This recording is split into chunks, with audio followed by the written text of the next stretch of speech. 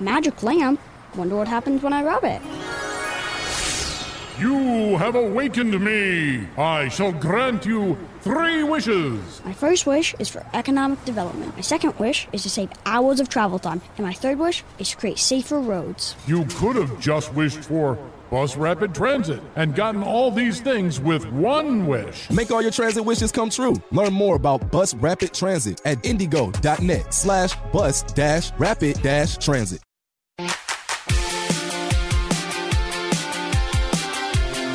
You're listening to the Hammer and Nigel Show. Hello, my name is Nigel. Hammer right over there with a special guest on the hotline. He is the president of the Fraternal Order of Police, Lodge 86. Friend of our program, Rick Snyder, joins us.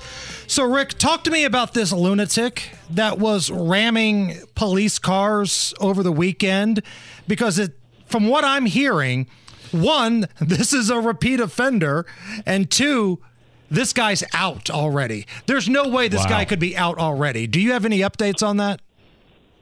Yeah, guys, it turns out that we had a repeat violent offender that is alleged to have rammed a police vehicle that was occupied by an officer during a traffic stop. He didn't just ram the car once, not twice, but 3 consecutive times before he was able to be apprehended. And when the officers made the apprehension, they were able to determine and find out that this guy was actually out on bond for previously ramming 3 separate police vehicles earlier this year. It gets worse yet. He has 2 prior offenses for similar actions as well, and is believed to have been responsible for ramming 8 different police vehicles in 4 separate incidents. Now, this arrest was made. The offender was charged with multiple felony counts, was placed into the Marion County jails, and within a matter of just a few hours was cycled right back out into our neighborhoods and released, even while in violation of the bond for the prior arrest. Our police officers were shocked that he even got a bond for the prior arrest to begin with. You may remember that was an incident that resulted in officers having to discharge their police weapons in an attempt to save their lives and stop the deadly threat that he was posing. And still yet he got a low bond and was placed back out onto the streets. So this incident proves exactly what we've been saying for 4 years, which is no one is reviewing the probable cause statements. No one is reviewing the details of the facts as they relate to the incident involved. And no one is checking criminal history before offenders are placed into the jail and then released right back out into our neighborhoods. Okay, so is it the judge? Should the judge have reviewed this? Is it the prosecutor? Who are we blaming here? Guys, it's the court. So here's the deal. We have got to go back to a 24-hour review process. We used to have this. It was called the Adult Processing Center. And when somebody was arrested, they would immediately go before a judge, a human being, who would review their criminal history, review the probable cause for the latest incident, and make a determination on bond. It requires a judge, a prosecutor, and a public defender to be in the room. The court system moved away from that process. It's now all done by a computer. So literally, the highest charge is inputted into a computer. The computer spits out a bond amount. If that person can pay it, they're released before they ever appear before a human being judge. This is what we have been saying. And remember, guys, the judges said we were not being truthful about this. Yet when our officer, Tommy Mangan, was shot in the throat last year, when he was shot in the throat, they said that person who was out on parole and should have never been out was released because of a 1-letter typo in which the computer system did not catch it. So which is it? I think this proves it. I think it shows what we're talking about. And now officers have to risk their lives again to ever bring this suspect back into custody, and God only knows what will happen then. So in your opinion, Rick, is this a matter of somebody being lazy, or is this somebody being incompetent?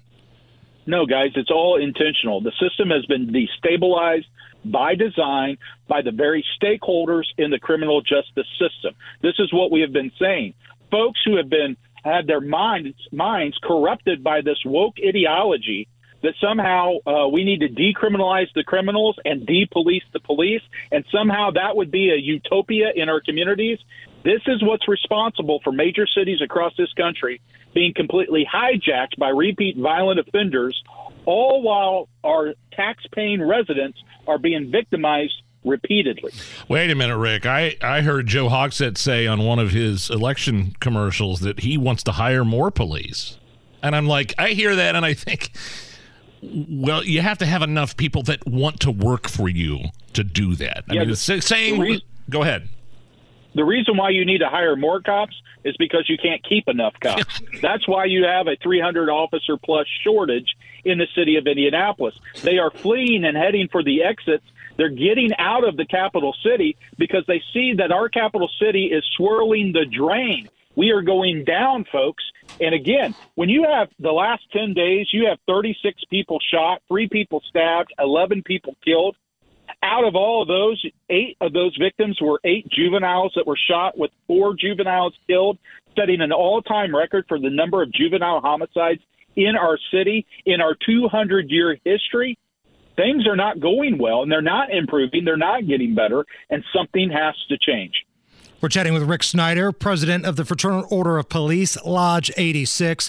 So, Rick, tomorrow there is an election. Mayor is on the line for the city of Indianapolis. The FOP chose not to endorse either candidate in this race. Now, in the past, the FOP had supported Joe Hogsett.